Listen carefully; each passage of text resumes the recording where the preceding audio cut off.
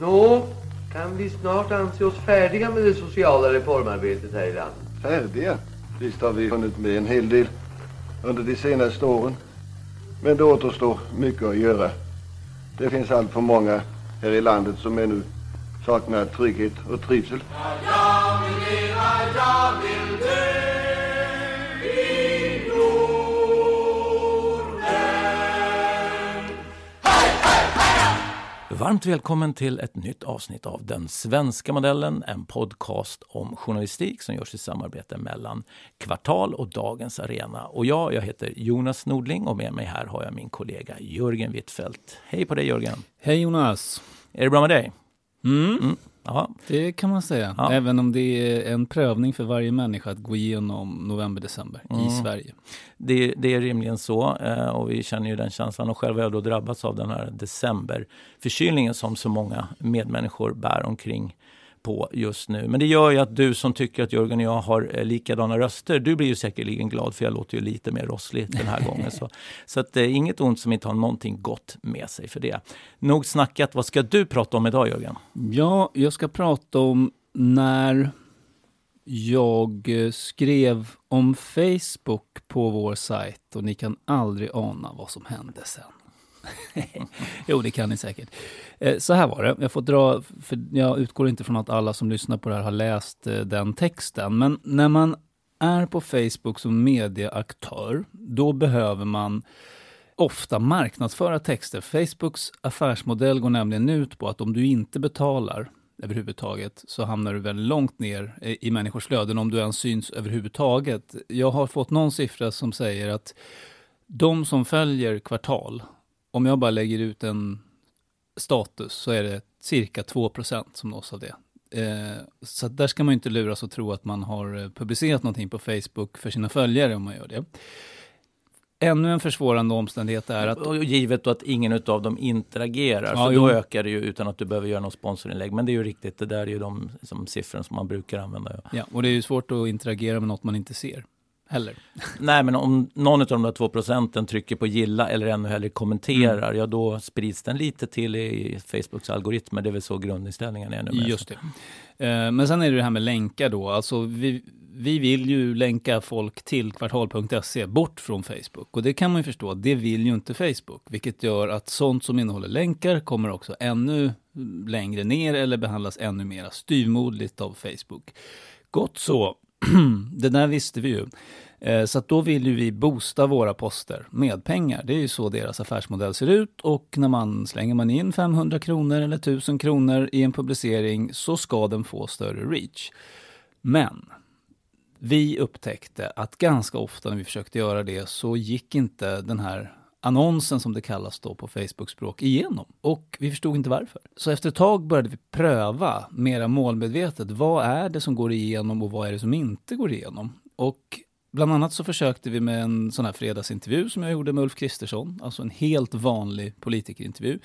Den nekades med motiveringen att val, sociala frågor och politik, tror jag de uttrycker sig, det får man inte marknadsföra. Och då tänkte jag, men det här är ju inte politik. Alltså för honom är det politik, men för oss är det ju journalistik. Och vi försöker ju då få kontakt med Facebook på olika sätt. Men det är inte alldeles lätt. Sen kanske inte jag, det ska jag väl till deras försvar säga, att jag kanske inte hade koll på alla kanaler som finns. Men de är inte väldigt lättillgängliga. Nej, det kan man lugnt säga. Man kan inte bara gå in på facebook.se och säga vem ska jag prata med. Nej, då får man ropa i öknen. Varför är det så? Man bara stannar i den. Varför har de ett sånt beteende? Man kan ju tycka att de borde ha råd att ha en ganska stor supportavdelning å ena sidan. Å andra sidan är väl det jättemånga företag numera som jobbar så. Jag menar telefonnumret, om du vill ha kontakt med en riktig människa och fråga någonting. Det står ju alltid liksom längst ner och svårast och det är alltid mest väntetid där. Men är det inte så att de vill undanröja alla möjligheter för svenska skattemyndigheter och påpeka att de var verksamma här i landet på olika sätt och vis? Ja, så kan det mycket väl vara också kanske. Men det är de ju. Vi gissar här. Ja, och sen provade vi med någon kulturtext. Tänkte att det är ingenting eller rättare sagt så här, om vi tänker oss en fördomsfullt formulerad figur som är en kvinna som läser mycket böcker och är mellan 30 och 50, då tänker vi, där kan vi säkert bli starkare. Så det är bra att marknadsföra sånt innehåll, för då kan människor som inte har upptäckt kvartal upptäcka det genom en text om Michelle Houellebecq till exempel. Så vi testade med den. Nej. Och det var ju inte om politik och sociala frågor, men det var bara nej. Sen testade vi Viktor Bart Krons politiska kommentarer. Den gick igenom när den handlade om Kristdemokraterna. Det är honom de gillar, tänkte vi. Det här funkar, så vi körde nästa vecka och då handlade det om Sverigedemokraterna. Då blev den nekad. Och så där höll det på tills jag skrev den där texten. Vi fick inte kläm på varför blev vi nekade, vad beror det på och hur ser den här granskningen ut. Så då skrev jag den där texten som egentligen var en vanlig veckobrevstext, men vi gjorde så att vi la ut den lite mer än vad vi normalt gör med mina veckobrevstexter, och den fick en hel del reaktioner visade sig. Så det var väldigt många som kände igen detta. Framförallt andra mindre medier. Så att vi var inte ensamma långt därifrån. Den här publicerades på en söndag morgon, och redan på söndag eftermiddag hade jag ett brev från Facebook, alltså ett mejl från Facebook Sverige, där de tog kontakt och bad om ursäkt för att vi hade haft strul och var plötsligt väldigt tillgängliga, ska jag säga. Så att det är ju svårt att bli arg på någon som skriver till oss och vill hjälpa oss, såklart, å ena sidan. Å andra sidan, det kändes ändå inte helt bra vägen fram dit. Och det här som Ola Wong då, som har bott i Kina länge, när han sa det på vårt möte när vi satt och diskuterade det här. Men det är nästan som i Kina. Journalisterna sitter och gissar. Okej, varför blev det här censurerat och varför inte det här? Det är ju inte bra. Det intressanta i det här sammanhanget som jag skulle vilja veta lite mer om, det är väl inte bara att de bad om ursäkt, utan hur de förklarade sitt beteende, det som du beskrev. Det förklarades så här. Det blev ju mycket diskussion kring Facebooks roll i Trump-kampanjen och i andra sådana sammanhang. Och därför har de själva blivit mer noggranna med att inte göra sig till liksom nyttiga idioter för propaganda av olika slag. Så då har de blivit hårdare när det gäller marknadsföring av politiskt innehåll. Det kan man förstå. Men tanken var ju aldrig att nyhetsmedier som själva inte bedriver politisk propaganda, men däremot kan intervjua personer som har politiska budskap. De var inte tänkta att täckas av det här, så då håller man på att skapa något som heter Newspage Index som man kan anmäla sig till. Men det är inte riktigt klart i Sverige än, så i väntan på det så hade de gjort en egen lista. Där de bland annat hade använt medlemsrullor i tidningsutgivarna och liknande. Vi är inte med i tidningsutgivarna, ska jag säga. Det kan vara ett skäl. Däremot är vi ju numera anslutna till det pressetiska systemet. Fantastiskt bra där, Jörgen. Ja, men det var inte svårt. Och det fanns heller inget skäl annat än lättja till att vi inte var det. Så de hade helt enkelt inte täckt in oss. Det var i alla fall hans förklaring. En miss. Inte så att de avsiktligt ville hindra oss från att ge dem pengar för att få vårt innehåll att bli mer synligt på Facebook. Ja, det är intressant. Jag visste inte att de här medlemsmatriklarna spelade sån roll i Facebooks verklighet. Dagens Arena är ju inte med i tidningsutgivningen, men vi är med i Sveriges tidskrifter. Så jag hoppas att Facebook har tagit del av deras medlemsmatrikel då i den bemärkelsen. Men det är ju lite... Alltså, det är skrämmande det här vi pratar om egentligen. Att det är ett företag som nu avgör vad som är journalistik genom att göra den här typen av väldigt godtyckliga bedömningar om vilka som passar in i mallen. Jo, och om man inte sprattlar så blir man ju behandlad därefter, känns det som. Ja, och här är väl lite egentligen... Alltså, jag tror att vi är ju, som du säger, vi är många utgivare på mindre publikationer som känner igen det här, hur vi blir väldigt styrmodigt behandlade, hur algoritmerna verkligen misshandlar vårt material, speciellt om vi vägrar delta i den här då finansieringsmodellen som de har. Det är ju någon sorts bakvänd beskyddarverksamhet som de sysslar med. Att om du lägger en liten dusör här, då ser vi till att ditt budskap når också den publik som tror att de ska få det här redan genom att de följer Facebookgruppen. För det är ju som du säger, jag menar, har man tusentals följare som vi har i vår Facebookgrupp, så kan man fascineras av hur få varje inlägg når om man inte då ger Facebook en liten peng. Ja, jag måste erkänna att jag var ganska okunnig om det fram till relativt nyligen, för jag har inte tänkt så mycket på det. Men det är ju lite som du säger, they make us an offer we can't refuse. Nej, alltså när jag började på Dagens Arena, då, jag har ju som i min tidigare roll som ordförande i Journalistförbundet haft väldigt svårt för Facebooks olika ingångar till hur de ser på journalistik. Och jag måste säga att här agerade jag väl kanske lite mer som den där aktivisten som jag inte vill egentligen beskriva mig som. Men för mig var det väldigt svårt att sitta och betala de här dusörerna till Facebook. Så att jag slutade med de här sponsrade inläggen, det första som jag gjorde när jag klev in i Dagens Arena. Och det har vi straffats för väldigt hårt. Och det är ju så att på sikt har ju inte vi råd kanske att tänka så i den mån Facebook har kvar sin ledande ställning. Men jag kan ju tycka att det finns ju många anledningar att titta på om en distributör ska få bete sig på det här sättet. För på något sätt så är det ju, de tar ju betalt för spridande av det fria ordet på ett sätt som egentligen sticker lite i ögonen, kan jag tänka mig. Men det är ju en sak om man vill nå ut med de som inte ens har valt att följa det du beskriver, att man vill nå nya målgrupper. Det kan köpa att man kanske vill nå ut och kan tänka sig att betala någonting för det till den som kan erbjuda det. Men att inte ens kunna få nå ut till de som har valt att följa en, det är ju nästan... Ola sa att det var som i Kina, men jag ska säga att man kan dra många andra liknelser också, men det är väl en väldigt klar bild av hur kapitalismen fungerar i en digital ekonomi också. Jo, nej, men det, återigen, jag måste erkänna att jag var betydligt mer okunnig kring de här sakerna än vad jag borde ha varit. För det där fattade inte jag heller. Att de egna följarna inte nåddes av innehåll. Men nu är du lite glad ändå, för nu har de varit snälla mot dig. Så att, men liksom på något sätt så blir det så här, och då släckte de den elden. Men vi får aldrig igång den här riktigt stora diskussionen i Sverige om att hur kan vi ha dem här? De skattar nästan ingenting och de beter sig som de gör. Och ingen verkar verkligen vilja eller våga ställa krav på dem. Och en sak som också irriterar mig, det är ju att de hela tiden hävdar att de inte är en utgivande plattform utan bara en distribuerande plattform. Men herregud vad de lägger sig i saker och ting som innehåller olika former av innehåll. Ja, min erfarenhet är väl ett tydligt tecken på det. Ja. Det var ett slags utgivarskap som de utövade. Så att jag skulle säga att det är väl dags att kanske börja frågasätta om saker och ting som sprids via Facebook som du och jag är utgivare för, om det egentligen är vi som är det, givet hur de beter sig. För de ställer ju krav som på ett sätt och vis egentligen inskränker ensamansvaret. Alltså om jag publicerar en kontroversiell artikel och så blir det väldigt mycket kommentarer kring det, då är det ju ändå Facebook som är ansvarig utgivare i sig för de här hetska kommentarerna. Fast de behandlas ju inte som det. Det är ju jag som får skit för att folk... Det där är väl inte riktigt klarlagt. Jag vet inte, JK har väl någon annan bild av att man har ansvar för kommentarsfälten. Så deras kommentarsfält?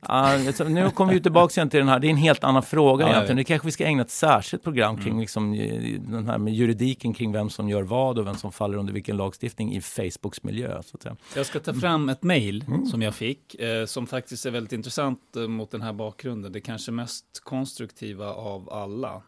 Själva kärnan i det är så här. Först en lång drapa kring ungefär det vi har pratat om. Mitt förslag är följande. Samla intressenter inom seriösa svenska media och gör ett eget socialt nätverk som övervakas av, ibland är saker och ting enkla, Pressens opinionsnämnd. Allmännyttig svensk stiftelse, Bonniers, Schibsted, Kvartal, Accessgruppen och så vidare. Och alla kan delta och ingen har möjlighet att tjäna några pengar på nätverket i sig, bara på sina egna publikationer. Helt reklamfri, helt gratis för enskilda användare och behöver ytterst små belopp för att fungera. Eftersom driftning av denna enkla funktionalitet inte är komplicerad. Ganska konstruktivt ändå. Absolut, men det är väl så, det är väl många som tycker att vi borde starta om på nytt med att hitta en ny social medieplattform som bryter mot den liksom, hegemoni som Facebook har startat upp. Nu är väl Jordan Peterson är igång också, man ska starta någonting som då ska utkonkurrera det här för att locka den publik han ser framför sig. Där verkar ju uppsidan för honom och kanske nedsidan för dem, det är att man får betala väldigt mycket om man vill ta del av just hans inlägg. Men det är en udda detalj. Han är också kapitalist kanske. Men eller alla vill väl slå mynt av sin framgång och han har väl den just nu, tycker de. Man kan påminna sig om hur Facebook startade även om det liksom började länge sedan. Men det var ju inte en skönhetstävling på college, eller hur?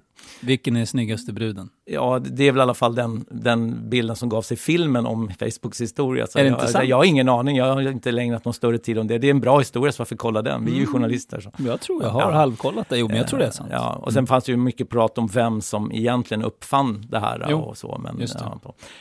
Men det är ju också, så vi har ju sett de här förhören i amerikanska kongressen där Zuckerberg ska förklara lite sin affärsmodell och sådana saker också. Där blir det ju, jag tänker lite precis som det här mejlet du fick, att det blir lite, att det blir en clinch mellan en kultur som ställs till svars och då man helt, men vi ber om ursäkt för allting oavsett hur det uppfattas och sen ska vi försöka bli bättre, men man går aldrig egentligen in och förklarar varför man har gjort saker och ting, utan det är hela tiden bara, man är reaktiv, det kan man väl lugnt säga så. Men varför har man gjort det då? Nej, men det, återigen, det här är ju en plattform som på något sätt inte verkar ha kommit upp utifrån en masterplan att ta över världen. Nej. Och då uppstår väl alla utanför de här... en omröstning om olika tjejer på college. Exakt, och då uppstår också alla de här då, bristerna i strukturen, därför att det var inte tänkt att det skulle bli så här. Och då kan man ifrågasätta, ska man då låta ett företag som har tillkommit på den grunden få ha en sån stor plats i vår tillvaro. I amerikansk debatt handlar det ju mer om att stycka upp de olika delarna så att de inte ska bli så dominanta.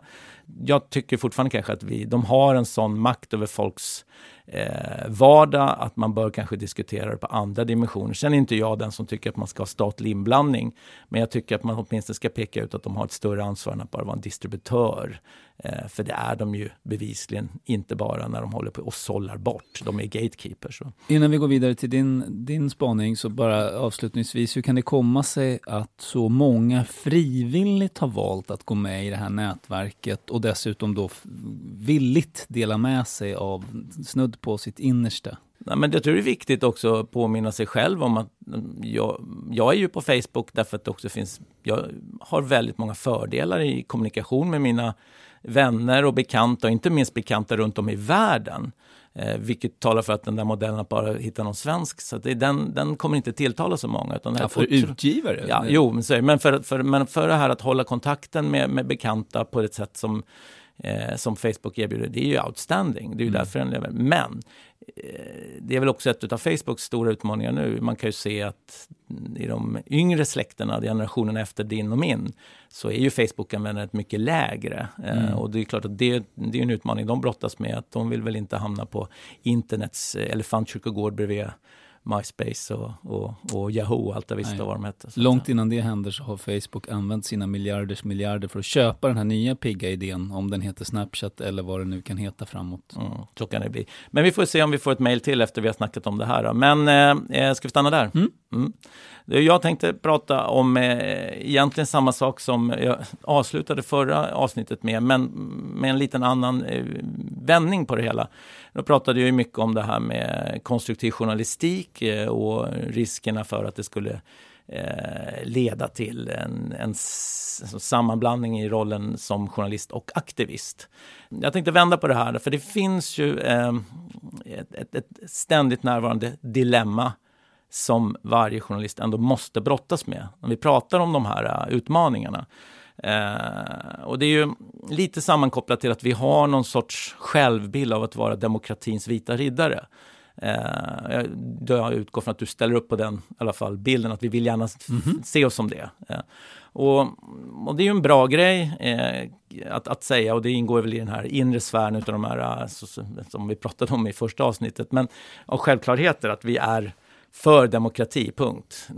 Men om man ska vara lite mera komplex i sitt resonemang, så är det ju, demokrati behöver ju journalistik. Det är ju det som vi egentligen förfäktar. Men journalistik behöver egentligen inte demokrati. Hur menar du? Nej, alltså journalistik kan ju bedrivas även i en icke-demokratisk miljö. Och vi har ju också många exempel på att ju hårdare repressiv statsmakt det finns, desto viktigare är ju journalistiken.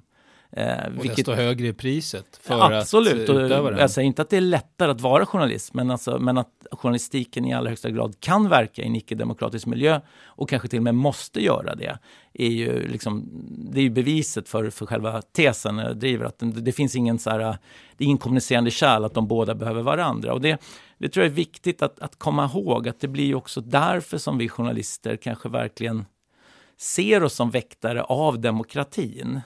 Och det är ju där det här dilemmat uppstår. Därför att i samma stund som vi då ser oss som väktare av någonting som vi egentligen inte behöver för att verka, men vi vet att det är lättare att verka inom en sån miljö, då blir vi ju aktivister. För demokrati, ja. Och det är väl, tycker jag, ganska okomplicerat att vara. Det tycker ju du och jag så här, om vi bara säger det liksom ryggradsmässigt. Det är klart att det är så. Vi är skolade att tycka så också. Så det, men dels har vi ju alla, alltså inte du och jag, men alltså, även svenska journalister har ju verkat i en fördemokratisk tid också. Det bedrevs ju journalistik redan på 1800-talet i Sverige. Och jag tror att det som vi har inbyggt i vårt sätt att se på uppdraget är att vi just den här väktarrollen gör att vi går igång framförallt på en sak som jag tänkte lyfta upp i den här spaningen, som jag tycker aktualiserats på senaste tiden. Och det är vissa utav de här kodorden som vi vet historiskt sett oftast används utav demagoger utav ett mera antidemokratisk art. Behöver inte vara populistiska i sig, utan jag tycker det är populism i sig också ett begrepp som man svänger sig lite väl mycket med och som är lite svårdefinierbar. Men demagog tror jag är mera talande för vad det är för krafter man är lite rädd för, eller som man som journalist gärna känner ändå att här ska jag vara lite på min vakt. Och om man nu hakar upp där kring vad som händer i Sverige idag, så kan man väl konstatera att efter det senaste valet så gick ju parlamentarismen i Sverige har ju gått in i en ny verklighet, så kan man väl säga i alla fall, med allt vad det innebar, med en lång och seg utdragen regeringsprocess. Och sen har jag påminns om den här nu igen, de här olika kodorden, i takt med att vi hade den här något uppseendeväckande misstroendeförklaringen gentemot arbetsmarknadsministern här om när du och jag spelar in där, så är det avklarat sedan några dagar tillbaka. Men det har ju väckt en hel del uppmärksamhet de senaste veckorna, hela den ska jag säga, nu ska jag akta mig så att jag trampar i samma klaver själv. Jag ska säga att hela den processen kring den historien. Så. Du har fortfarande inte nämnt kodorden, men det är med flit, eller? Ja, det är lite med flit. Därför att jag kan se att då när man ska skildra det nya parlamentariska läget och alla de utmaningar det har inneburit, så är det ju inte sällan som de här två kodorden dyker upp, och det är ju kaos och oreda. Och jag kan tycka att kaos och oreda är sådana ord som vi älskar som journalister, för det är så bra rubrikord. De är korta och slagkraftiga, och de passar in väldigt ofta när man vill kanske påvisa att någonting inte funkar. Och jag tycker att det är rimligt att man ska få använda dem rätt flitigt som aktör i samhället. Men med vissa undantag ska vi också låta det passera och kanske inte behöva ifrågasätta onödan. Men när det kommer in att börja beskriva det parlamentariska läget som kaos och oreda, då ramlar vi tillbaka till den här aktivistrollen. För vad är medicinen mot kaos och oreda? Ordnung! Ja, precis. Ja, exakt. Så det är ju det som ligger i farans riktning. Och sen så skulle jag inte hävda att så fort en folkvald politiker tar ordet kaos och oreda i munnen för att påvisa något tillstånd i riksdagen, så förvandlas han därmed till nazist. Det är inte det jag försöker säga. Men däremot så måste man förstå att vi som bevakar det här, vi måste nog dels kanske flera kicka igång den här aktiva magkänslan igen, att nu är det ord som används på ett sätt som vi borde ifrågasätta. Jag tror att vi kommer se det. Det vi har sett nu de senaste, egentligen allt sedan januariöverenskommelsen, är att beskrivningen av kaos och oreda när det gäller att beskriva det parlamentariska läget och turerna kring regeringsbildningen och allt vad det innebar i riksdagen. Det användes rätt flitigt på många ledarsidor, opinionsskribenter och även en hel del analyser i samma. Och jag menar, jag sitter själv på en sajt som har säkerligen använts av de här begreppen också på opinionssidorna. Och det kan jag lite se mellan fingrarna, men det tycker jag det tillhör opinionsbildandet att vara lite mera ta ut svängarna. Men jag hittills har sett väldigt, ska jag säga, nyktert beskrivet från de flesta reportrar som har skildrat skedet, har inte gjort det med de här orden kaos och oreda. Det har varit kanske möjligtvis man har beskrivit som nya turer och sådana saker som också kan vara lite negativt laddat. Men man har än så länge tycker jag hållit sig på rätt sida i den egna beskrivningen av läget. Så att säga. Det är positivt, och det hoppas jag kan liksom vara ett tecken på att man förstår värdet utav de här orden. Och Får jag bara testa att jag förstår då vart du är på väg och vad du menar. Människor eller politiker som har varit vana att kunna dela upp makten mellan sig under tämligen odramatiska former ser sig plötsligt utmanade och istället för att säga att nu har folk röstat annorlunda än vad de gjorde tidigare så pratar de om kaos och oreda. Vilket förutsätter att man skulle behöva ställa till ordning igen med extraordinära metoder. Vi som journalister som bevakar detta, inte som ledarskribenter utan som nyhetsjournalister och liknande, vi ska inte falla in i den kören för då blir vi nyttiga idioter för en så småningom auktoritär ordning i värsta fall. Eller? Ja, jag skulle till och med gå längre. Det jag menar på är att när läget i riksdagen uppstår som liknande den med misstroendeförklaringen senast, men framförallt kring regeringsbildningen. Det är väl inte orimligt att tro att liknande situationer skulle kunna uppstå även efter nästa val. Eftersom vi har en ny blockbildning som är lite lös i fogarna och det är lite hela havet stormar. Då finns det ju väldigt många som kanske vill beskriva att nu uppstår kaos och oreda. Då kanske vi som reportrar framförallt måste ifrågasätta vad menar du med det? Det är parlamentarism ju. Ja, exakt. Det är väl det här vi vill ha. Det är liksom folket har röstat och det blev så här många partier som kom in. Nu ska det liksom sätta sig på ett eller annat sätt. Och det är någonting som vi inte skulle definiera som kaos och oreda. Däremot så får det väl ta sin tid. Och att där blir man ju då lite gränslandet till att ifrågasätta på det sättet. Då kliver man in i den här aktivistrollen där man försvarar demokratin. Två reflektioner om du tillåter. Under regeringsbildningen så roade jag mig med att titta på hur det gick till när Hitler kom till makten. Och det som förvånade mig lite, som jag hade glömt, det var att det var ju en parlamentarisk demokrati som ledde till detta. Och det var oändliga turer. Det var ju inte så att Hitler från ena dagen till den andra bara plötsligt blev diktator. Utan det var talmansrundor. Vissa partier förbjöds ju, får man väl säga. Ja. Så småningom, ja. Men alltså det var ju en lång process. Och det är det ena, så att säga. Att diktaturen kom inte direkt, utan det var till synes under liknande former som vårt parlament fungerade. Med talmän och motsvarande, presidenten var det väl, som försökte att liksom ge budet till olika. Och det var koalitioner hit och dit och inget funkade. Den andra reflektionen som jag tycker man ofta glömmer bort är att ja, nazisterna vann till sist, så att säga, makten för att de var mest brutala. Men det här föregicks ju av en kamp mellan olika våldsbejakande fraktioner på båda sidor. Och då vill jag inte lägga skulden på kommunisterna nödvändigtvis, men bara notera att det var våldsamt och ohederligt och oärligt i hela det politiska landskapet. Alltså kaos och oreda som så småningom ledde fram till en våldsspiral som till slut gjorde att Hitler kunde få någon form av acceptans för att bli diktator. För det fanns ju ändå tyvärr en rätt så stor bred acceptans där. Tillräckligt bred för att inte folk skulle ta till gatorna i alla fall på det sätt som hade kunnat krossa honom. Jag är inte tidigare helt bekväm med den här jämförelsen med Nazi-Tyskland, för jag tycker dels den används lite väl slängig och den dyker upp lite för lätt nu också när man ska liksom reflektera över. Alltså, vi har ju auktoritära krafter som växer sig starkare inom den svenska demokratin, absolut, men det betyder ju inte att man ska vifta med naziflaggan bara för att. Nej, men det gjorde jag inte, tycker jag, utan det är ju det yttersta exemplet på det vi alla är rädda för. Och då kan det vara intressant att minnas. Hur gick det till när det skedde? Utan att säga att det är samma sak nu, för det är såklart att det inte. Men jag delar din uppfattning. Det är klart att det är viktigt att inte tappa minnet när det gäller sådana här saker. Men det är också rätt att det kan bli bagatelliserat åt andra sidan, att nu tar du väl i lite.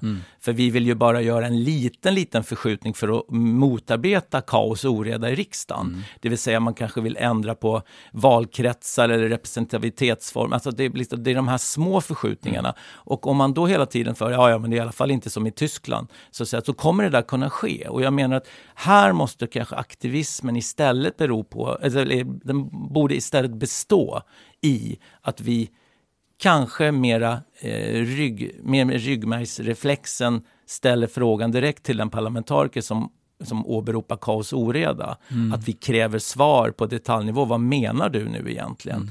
Sen, parallellt med det får vi inte glömma bort att det finns också en önskan, tror jag, hos många, tyvärr, att parlamentarismen så som vi har den idag inte skulle vara så komplicerad. Utan att det skulle vara enklare om vi hade bara 2 partier att välja på, så man alltid hade en majoritet. Och det är ju en annan del i vårt uppdrag att vara demokratins riddare, att påpeka att det kanske kan verka bra med så binär tillvaro. Men är det verkligen den typen av liksom enfald vi vill ersätta dagens mångfald med? Alltså det vore ju att på ett nostalgiskt sätt titta tillbaka på, som en del politiker brukar göra, och säga att allting var så bra på 50-60-talet. Inte ens då hade vi bara 2 partier, får man väl komma ihåg. Nej, då hade vi bara 1. Ja, men man kunde rösta på flera och det fanns ingen som tvingade en att rösta på det majoritetsparti som fanns. Nej, men det var ju effekten av en folkvilja. Men det var ju ändå ett demokratiskt system där vi hade ett flerpartisystem. Och den tiden kommer inte komma tillbaks. Det enda sättet att få den uppstå igen är ju att man liksom förbjuder ett antal partier. Och det är ju inte den vägen vi vill gå. Eller gör om systemet i stort så att vi inte har den här sättet att beräkna röster i förhållande till valkretsar och parlamentarisk representation. Eller skulle jag säga, gör det som Socialdemokraterna så framgångsrikt gjorde då, att bli ett intresseparti för väldigt breda grupper som känner, och då skulle ett parti kunna bli lika dominerande. Kanske Socialdemokraterna, kanske något annat. Nu slirar vi dessutom över till det som vi egentligen inte pratar om i den här podden, det vill säga vad politiken ska innehålla. Det jag egentligen, för att liksom få tillbaks till min spaning, det är att vi måste nog acceptera att en viss aktivism utan den här arten måste ske i journalistikens tecken. Av den enkla anledningen, för vem skulle annars göra det? Och aktivismen i det här fallet är då att vara lite väktare för den här typen av språkbruk som kallar normal gammal hederlig parlamentarism för kaos och oreda. Ja, därför att det handlar om att man kommer agera i ett eget intresse. Och det är ju det som är aktivismen i det här fallet. Det vill säga att jag har ett uppdrag som är större än bara att ställa den här frågan. Jag vill bevaka också den demokrati jag faktiskt verkar i. Så. Och det dilemmat är ju någonting som man ständigt kommer brottas med som journalist. Och så länge liksom journalistiken har en roll, och det har den ju för all framtid hoppas jag, så kommer det här dilemmat leva kvar och utvecklas löpande hela tiden. Så det var min spaning. Det var inte mycket till spaning, men en liten dilemmadiskussion så här. Så. Den var intressant. Då ska jag väl säga att då börjar vi närma oss slutet på dagens avsnitt också. Det blir också årets sista avsnitt. Jajamän. Det har ju varit en rolig resa tycker vi i alla fall. Det var häftigt att prova det här och så roligt att vi fortsätter även efter nästa år. Ja, vi får ta det som inte som ett hot utan som ett löfte. Ja, och vi tänker väl hålla samma frekvens, det vill säga att vi har ett avsnitt varannan vecka med samma upplägg. Och om du har några tankar och synpunkter på det du har hört, så tror jag säkerligen att vi gladeligen kan säga båda två att hör gärna av dig till oss. Och min mailadress, den har jag inte släppt tidigare, så nu tänker jag att nu ska vi vara lite interaktiva också. Mig når man alltid enklast på jonas.nordling@arenagruppen.se, och där Jörgen når man enklast på jorgen.huitfeldt@kvartal.se. Och du hittar ju allt sånt här också på våra respektive sajter, alltså kvartal.se eller dagensarena.se, och där hittar du också all den journalistik som vi producerar till vardags. Med det sagt så önskar vi god jul och gott nytt år och på återhörande 2020. Hej, hej, hej!